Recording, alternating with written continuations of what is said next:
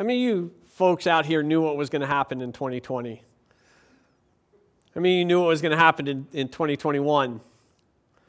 How many of you know what's going to happen in 2022? No one? No prophets in the congregation today? Okay. So how do we get through years like that? And how do we get through the years to follow? Who guides us?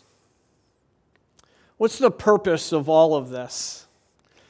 Right now, as you can see, there's a lot of anxiety. And I think what's happening is that the world is beginning to question the meaning that it has assigned to things, the purpose that it once found itself in. And people are wondering, well, wait a second, I thought this was what life was all about. What happened? And now that life is kind of fading away, isn't it? It's changing. It's changing really, really fast. And people are wondering, what do I have to hold on to? Where am I headed? How do I get through this dark time? Well, there's options. People give advice all the time. People give meaning to life, meaning and purpose to individuals, and actually how to navigate through difficult times. Listen to what Stanley Kubrick, the late film director, said about his view of life. He says this: the very meaninglessness of life forces man to create his own meaning. He said the most terrifying fact about the universe is not that it's hostile, but that it's indifferent, doesn't care. And he says, however vast the darkness, we must supply our own light. There you go. How does that make you feel? Give you a little warm and fuzzy inside? I just need to look at some of the words and how defeating they are. Meaninglessness, hostile, vast, darkness, must, forces, own. Folks, that's a worldview. Kubrick offers that to each and every one of you, and he says, look, here's how you're going to get through life. So number one, life means absolutely nothing. Therefore, you must create your own meaning. You just got to figure it out for yourself. Number two, life gets very, very dark. But there's no outside help for that, so you must then create and supply your own light, Isn't that crazy? Kubrick offers a belief system, and as a matter of fact, many people in this world actually share that.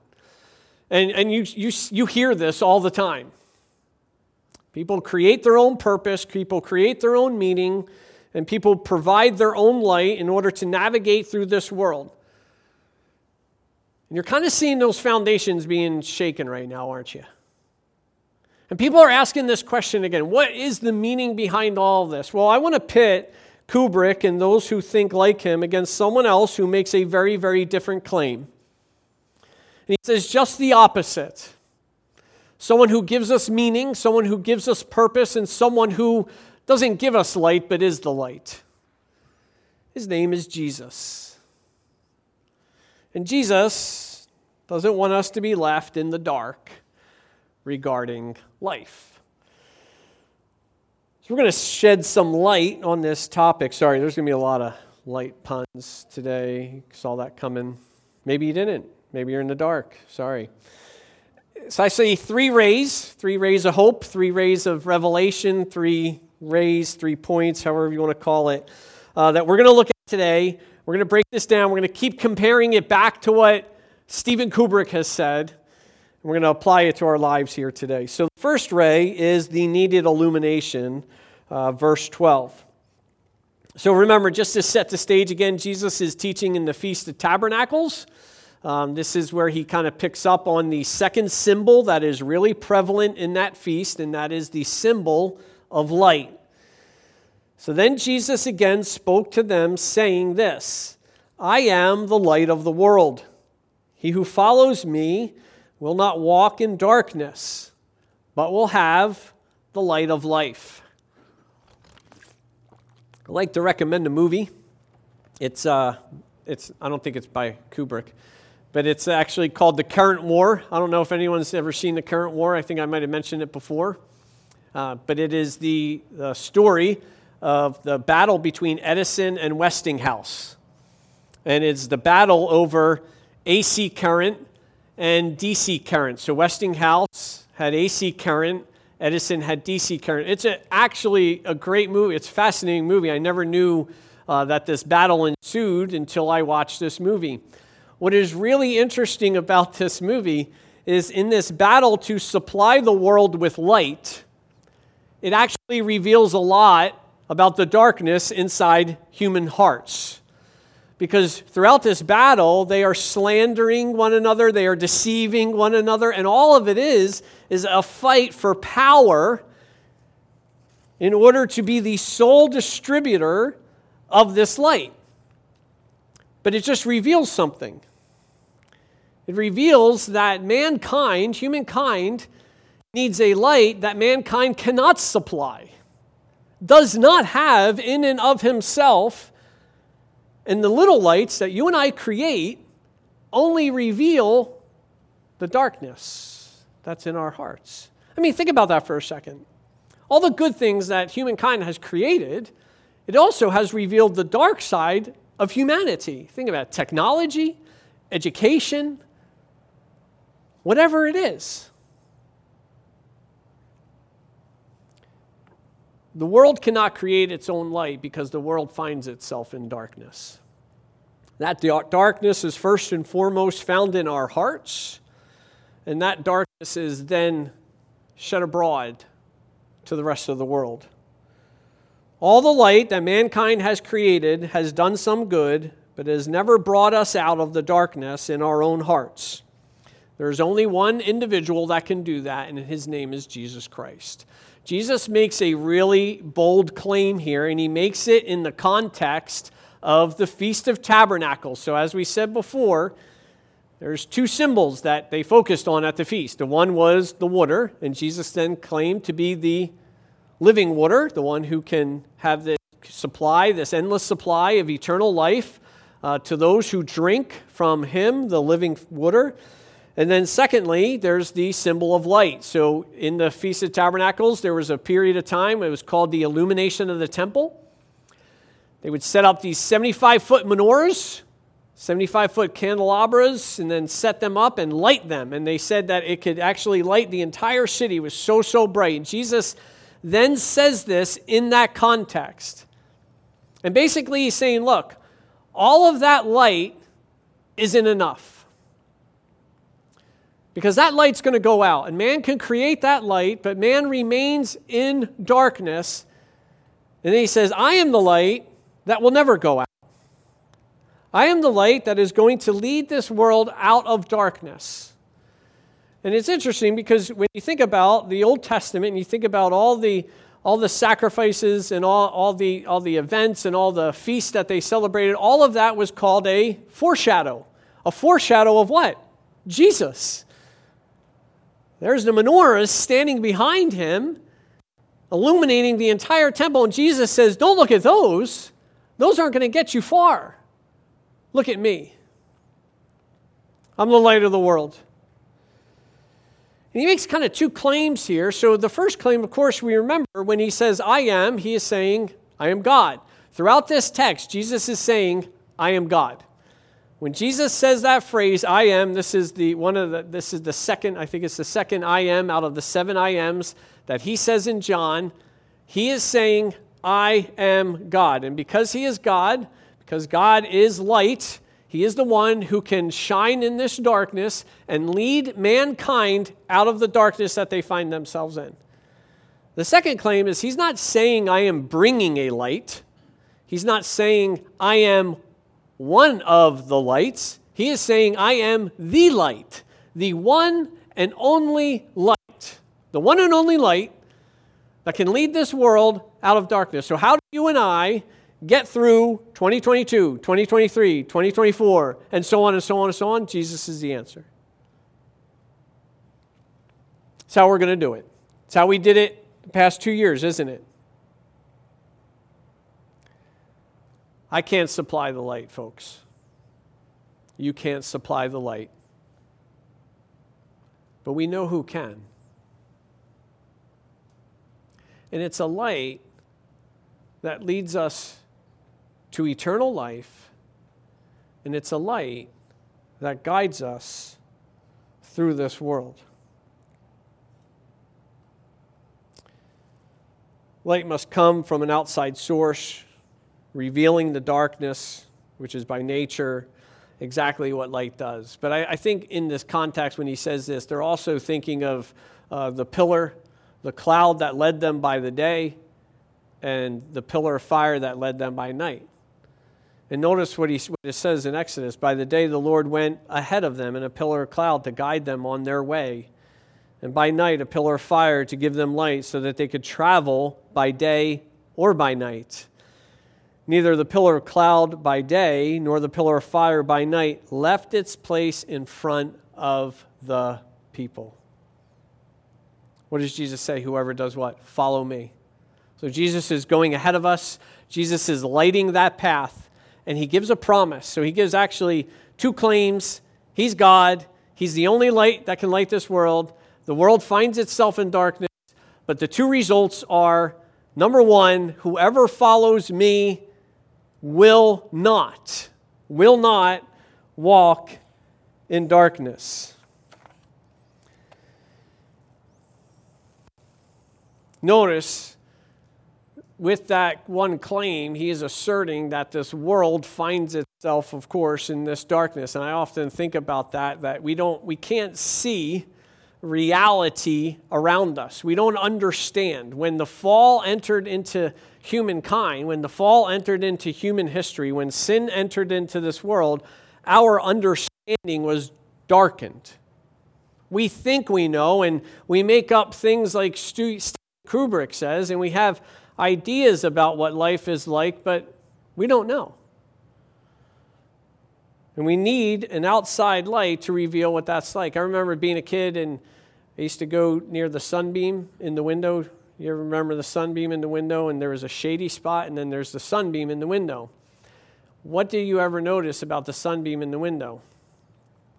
The little fuzzy things floating around. Do you ever see those fuzzy? And I'm thinking, I'm inhaling those things all day long. But if you left that beam, did you see those things? No. And that's exactly what Christ does for us. He reveals the sin that's in our hearts and floating all around us, and he reveals to us what reality is like in order for us to be able to navigate through this world. There's a new app out. It's really, really cool. It's called Be My Eyes.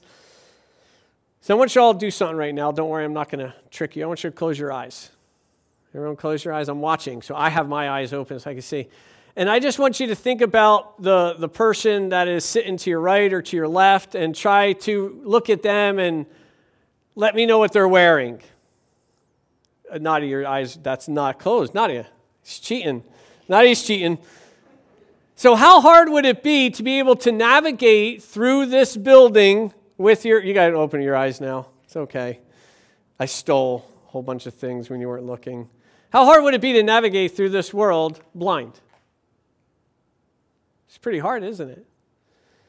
They created an app. It's called Be My Eyes. It's pretty ingenious, and it was developed by a guy who was visually impaired in Denmark. It connects blind people, to sighted volunteers through this video chat. The volunteer can answer questions because they can see the blind person's surroundings using the phone's camera. So for example, the other day, a Be My Eyes app user connected with a young man.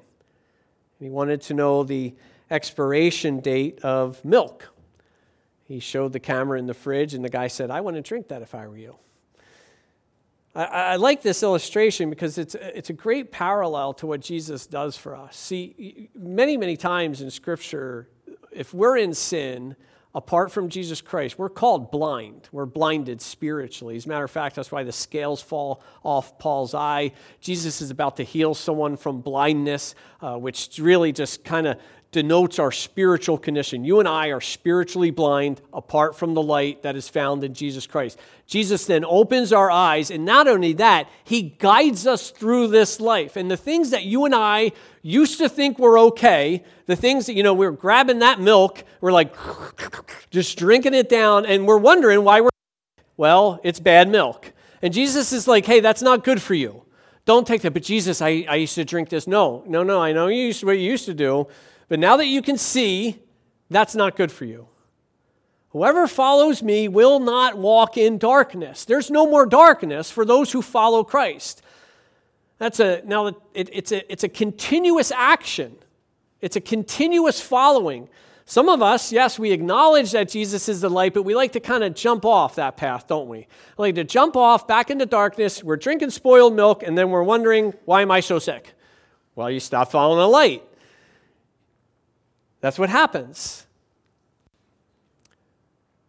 But notice, it's a promise. He's saying, I'm the light, and he's moving. He's moving through this world. And he's guiding us through this world. He's a moving light. He's moving through this world, and those who follow him will not be in darkness. But he also gives us a purpose, doesn't he? Notice what he says at the end here.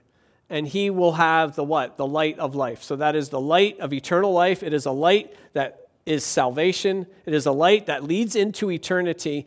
But that gives you and me the purpose. Because if he gives us that light of life, then you and I can be what? Little lights. So Kubrick is wrong. You and I don't create our own light. As a matter of fact, we're given that light by Jesus Christ, the one and true light. And that gives us a purpose. So as we travel following Jesus, right, we're these little lights. People are like, where are you going? I'm like, hey, following him. Why don't you come along? Are you in the dark? Yeah, I can't keep fumbling around. I keep drinking this spoiled milk. My stomach keeps getting sick. Well, I got the answer. His name is Jesus. And he gives us a purpose as we move forward through this world into eternal life. This is some pretty big claims, isn't it? What is Jesus demanding of us? Our lives, isn't he? Why should we trust him? This brings us to our next point, the authoritative validation, verses 13 through 18. So the Pharisees don't really like what Jesus says here. The Pharisees said to him, you're testifying about yourself. Your testimony is not true. Jesus answered and said to them, even if I testify about myself, my testimony is true. For I know where I came from. I know where I am going. You do not know where I come from or where I am going. You judge according to the flesh. I am not judging anyone. But even if I do judge, my judgment is true. I'm not alone in it. I am the Father who sent me. Even in your law, it has been written that the testimony of two men is true. I am he who testifies about myself, and the Father who sent me testifies about me.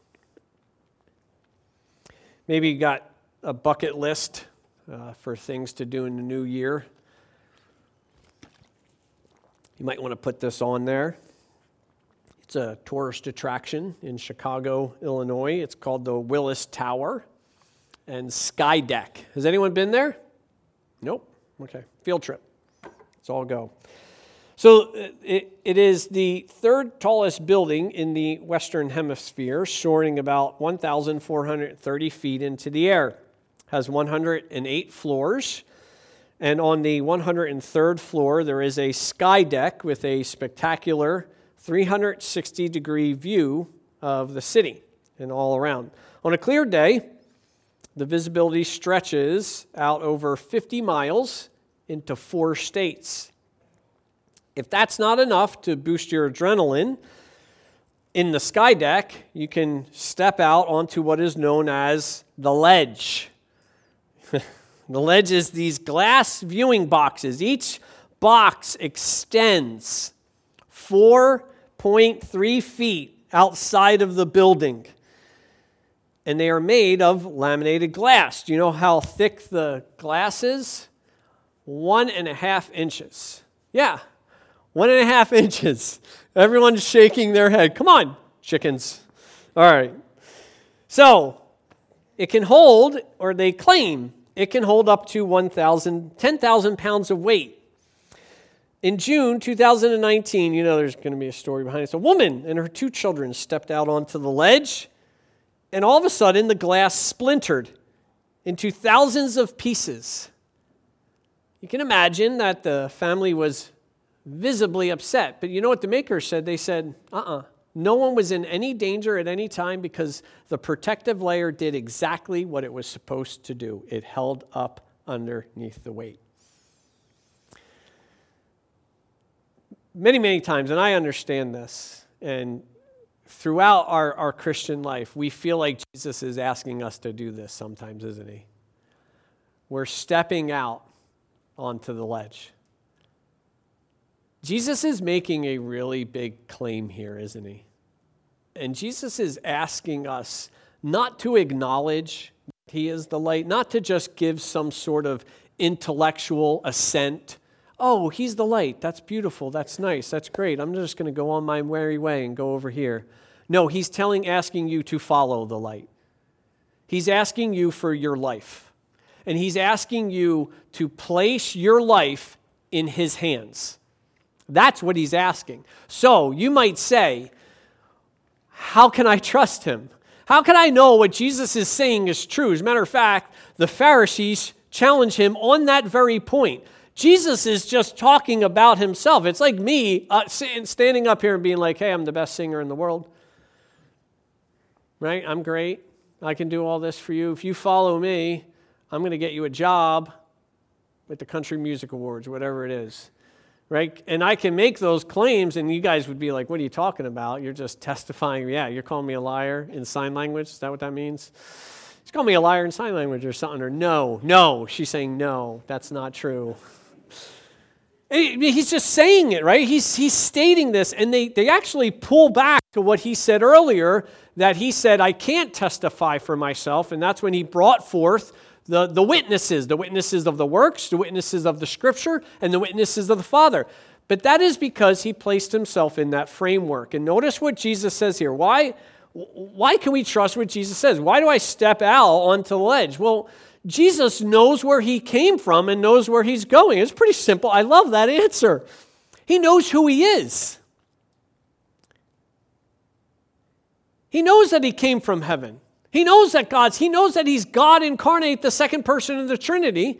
He knows that's where he came from. He knows God sent him to earth on a mission to be the light, to open up our eyes. And guess what? He knows where he's going.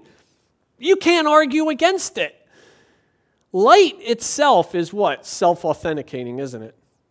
If this room's dark and I bring in a candle and it's lit, do I need to tell you that's a light? No. Does the candle need to prove it's a light? No. Why? Because it's doing what it's supposed to do.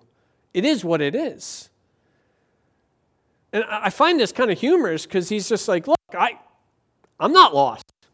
Jesus isn't the one who's lost, is he?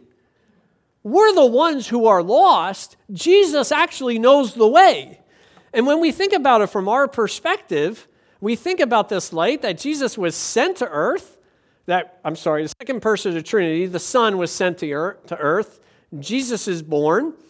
He walks through this world, and then he does what? He goes to heaven.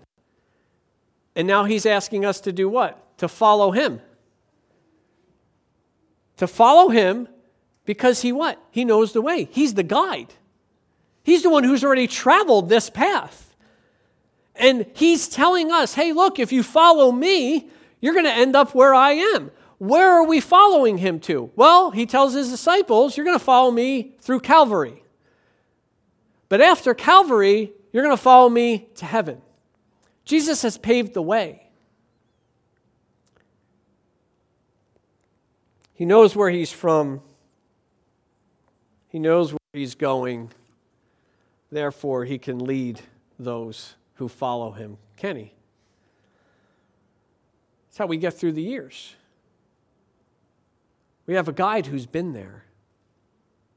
When we go fishing, we hire guides. We hire the guides who know what they're doing, who know the waters, who know the river, who know the ins and outs, who know the fish. It's the same thing, except it's spiritual.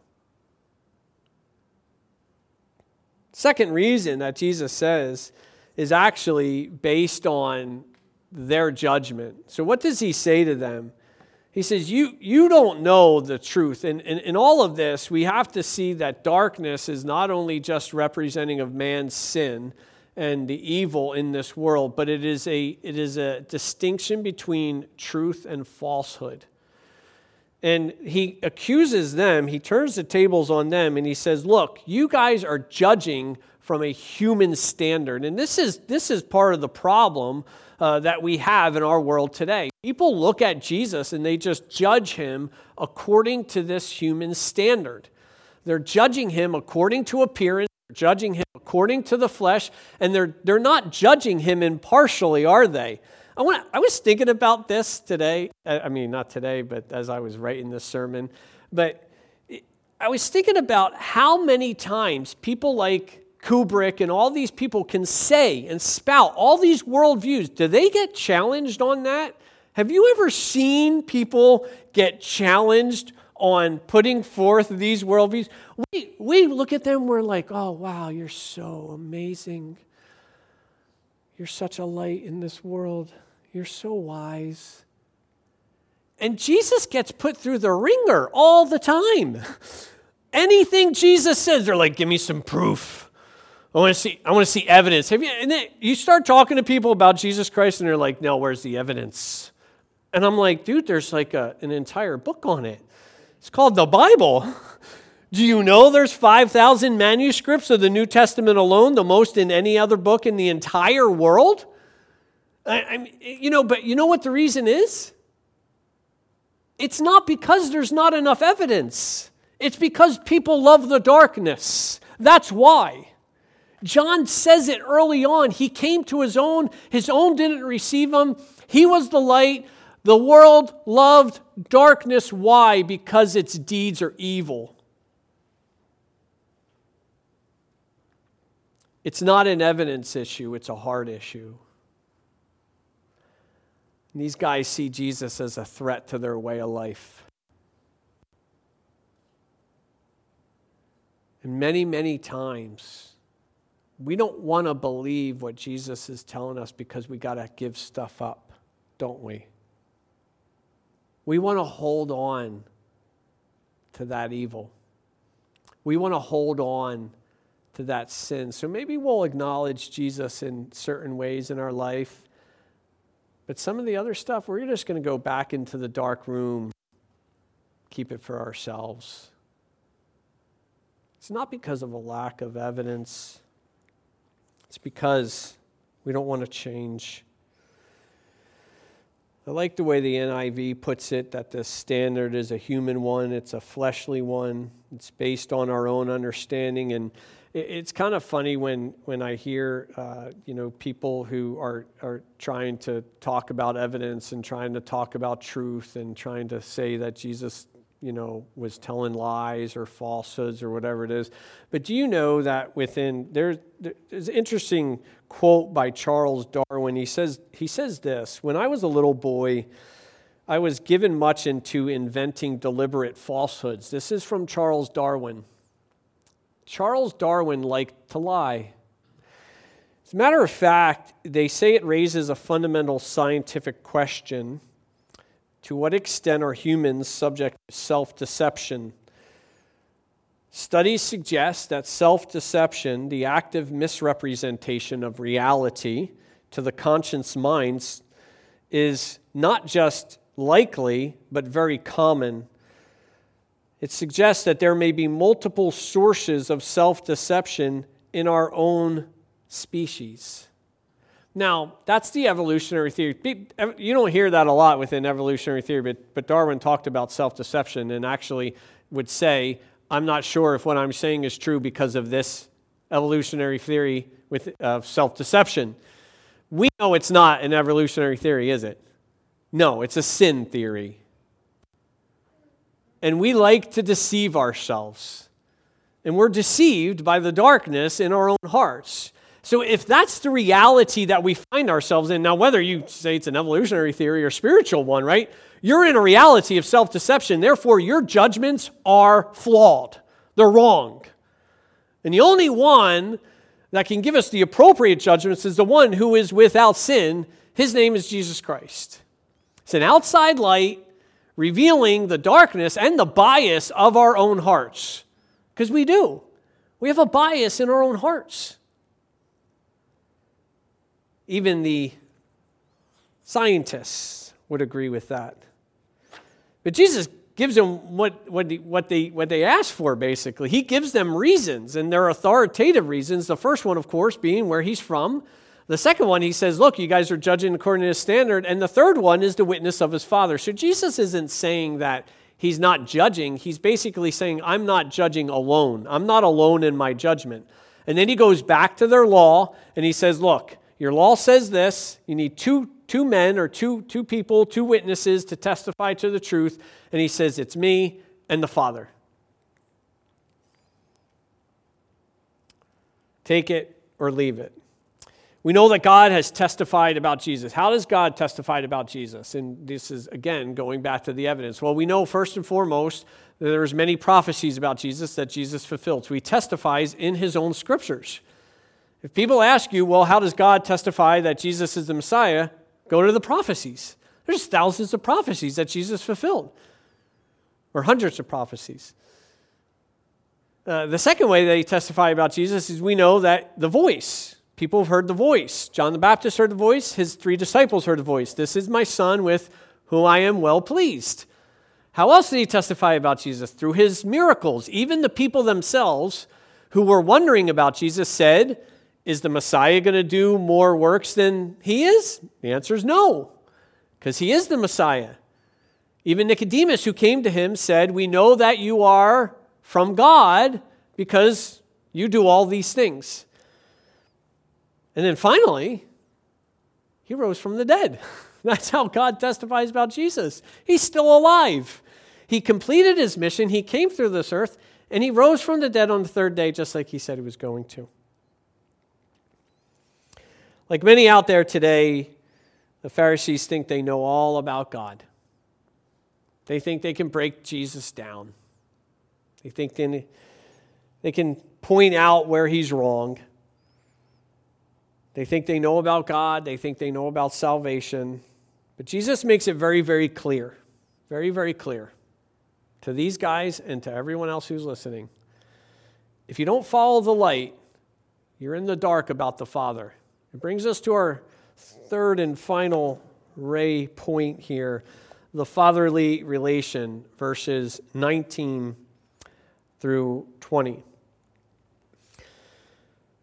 So they were saying to him, where's your father? And Jesus answered, you know neither me nor my Father. If you knew me, you would know my Father also. These words he spoke in the treasury as he taught in the temple, and no one seized him because his hour had not yet come. Lady tells a story about being an English teacher in a small rural school. She had the pleasure of teaching her 3 sons, and she said that they begged her not to call on them in class, use them as examples, or tell any family stories, to which I agreed. Pastors have that problem too sometimes.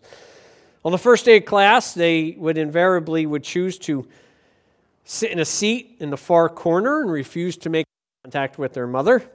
She said, I left them alone, but making it to the high school English class was a rite of passage for the rest of the students. These students were very eager to participate in Miss Dupree's class. She said, I watched as my children began to see me through the eyes of other students. One day, one of the kids came up to her in puzzlement and asked this, "Mama, do they know who you are?" Referring to the fact that she was just a mother. To which she responded, "Son, do you know who I am?" And I think it's cute because of the familiarity with the mother. And they only saw her on a certain plane. The same thing has happened with the Pharisees with Jesus. They cannot elevate Jesus above this earthly plane. And what they say here betrays exactly what they think about him. Where's your father? Who are they talking about? They're talking about Joseph. And they're still thinking of Jesus on this earthly plane. And as a matter of fact, this actually may be an insult because to question one's paternity in the East was an insult to that individual.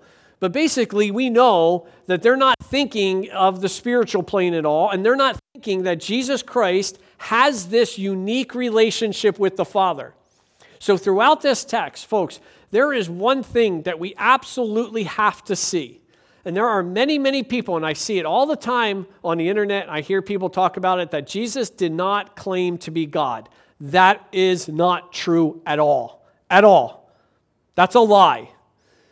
Because throughout this passage, that's exactly what Jesus has been saying.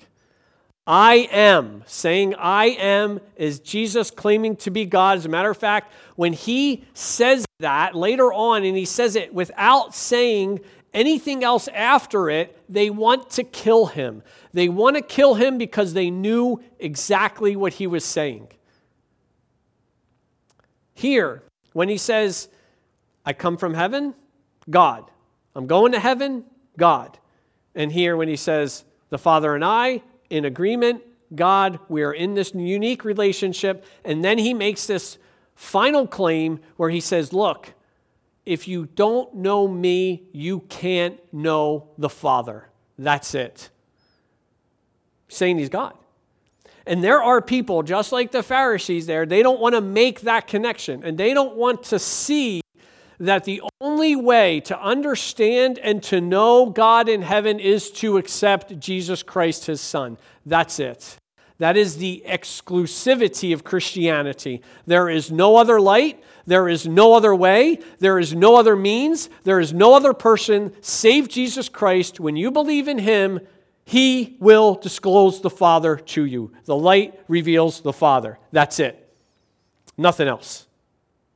And this world wants you to think otherwise. This world wants you to think that there are many, many, many, many paths to heaven, not true at all in the least. And you have spiritual gurus in this world, and I understand they're unbelievers, they're in darkness, we need to pray for them, but they are teaching people, just like Jesus is here. They're teaching people. One of them's Oprah Winfrey, one of the most popular spiritual mentors in the world. People follow her all over the place. This is exactly what she says.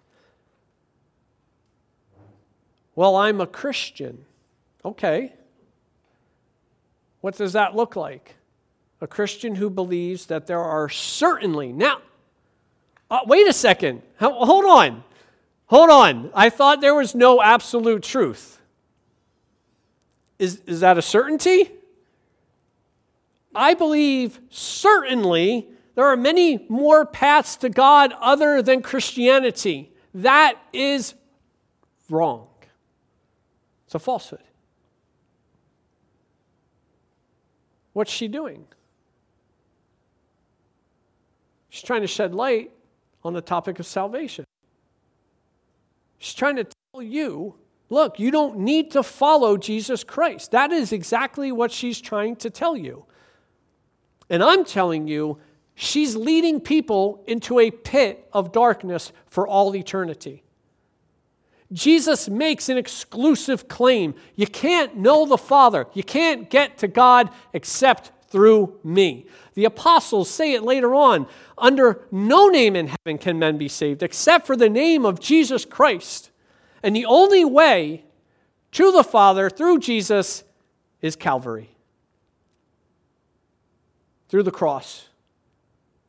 What we celebrate right here. not through works. There's not many different ways within Christianity. There's not you can follow the law within Christianity and see the Father. Notice what John says after this. No one sees him because why? What hasn't come? The cross, his hour, his purpose for being here on earth, which is to do what? Procure salvation for those who follow him.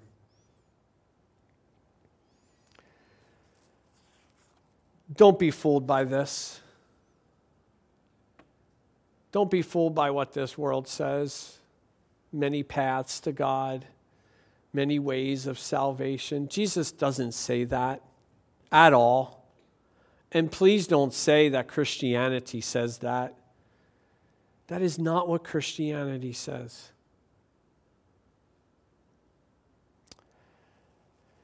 I like what Kevin DeYoung, Christian author, says about this. He says, all paths lead to God, but only one path will present you before God without fault. And only one path will present you to God with great joy. He said, pick a path. Sure. Pick any path. It will take you to God, trust me. You one day will stand before him. You will meet your Maker. You will see the face of Jesus Christ. Sure, there are many ways up that mountain, but I'll tell you what, only one will result in life instead of destruction. Think about what the proverb says. There's a way that seems right to a man, but in the end, destruction. Shouldn't surprise us because we're told even Satan can masquerade as an angel of light, spurting out all of these wonderful, wonderful little teachings, guiding people away from the one true light. As we enter into 2022, we ask ourselves a question. Are you living in the dark? Are you following the true light that is found in Jesus Christ? Have you trusted him to guide you? You trusted him to give you the light of life? See, there's a lot of people who will offer meaning, purpose, and tell you about reality. But those folks who say that it is found apart from Jesus Christ, they're going to leave you in the dark. What a wonderful way to enter into the new year, knowing that Jesus has promised each and every one of us who place our faith in him and walk the path that he's walking, that we won't be left in the dark, and he'll guide us safely to our destination, where we will be in an eternity of light with him. Father, thank you for your word. Lord, we read it and we study it every week. And Lord, we just pray that all of those truths, through the power of your Holy Spirit, that we can apply them to our hearts and to our lives. Lord, help us when we're tempted to go back to the dark. Help us when we're tempted to stop following. Lord, and help us to remain so close on the heels of Christ. Lord, guide us through this world. Lord, we pray as we enter into this new year that you would shine your light in our hearts, And use us, Lord. Use us to shine the light of your kingdom for all of those who remain in the darkness. We pray these things in the precious name of Jesus. Amen.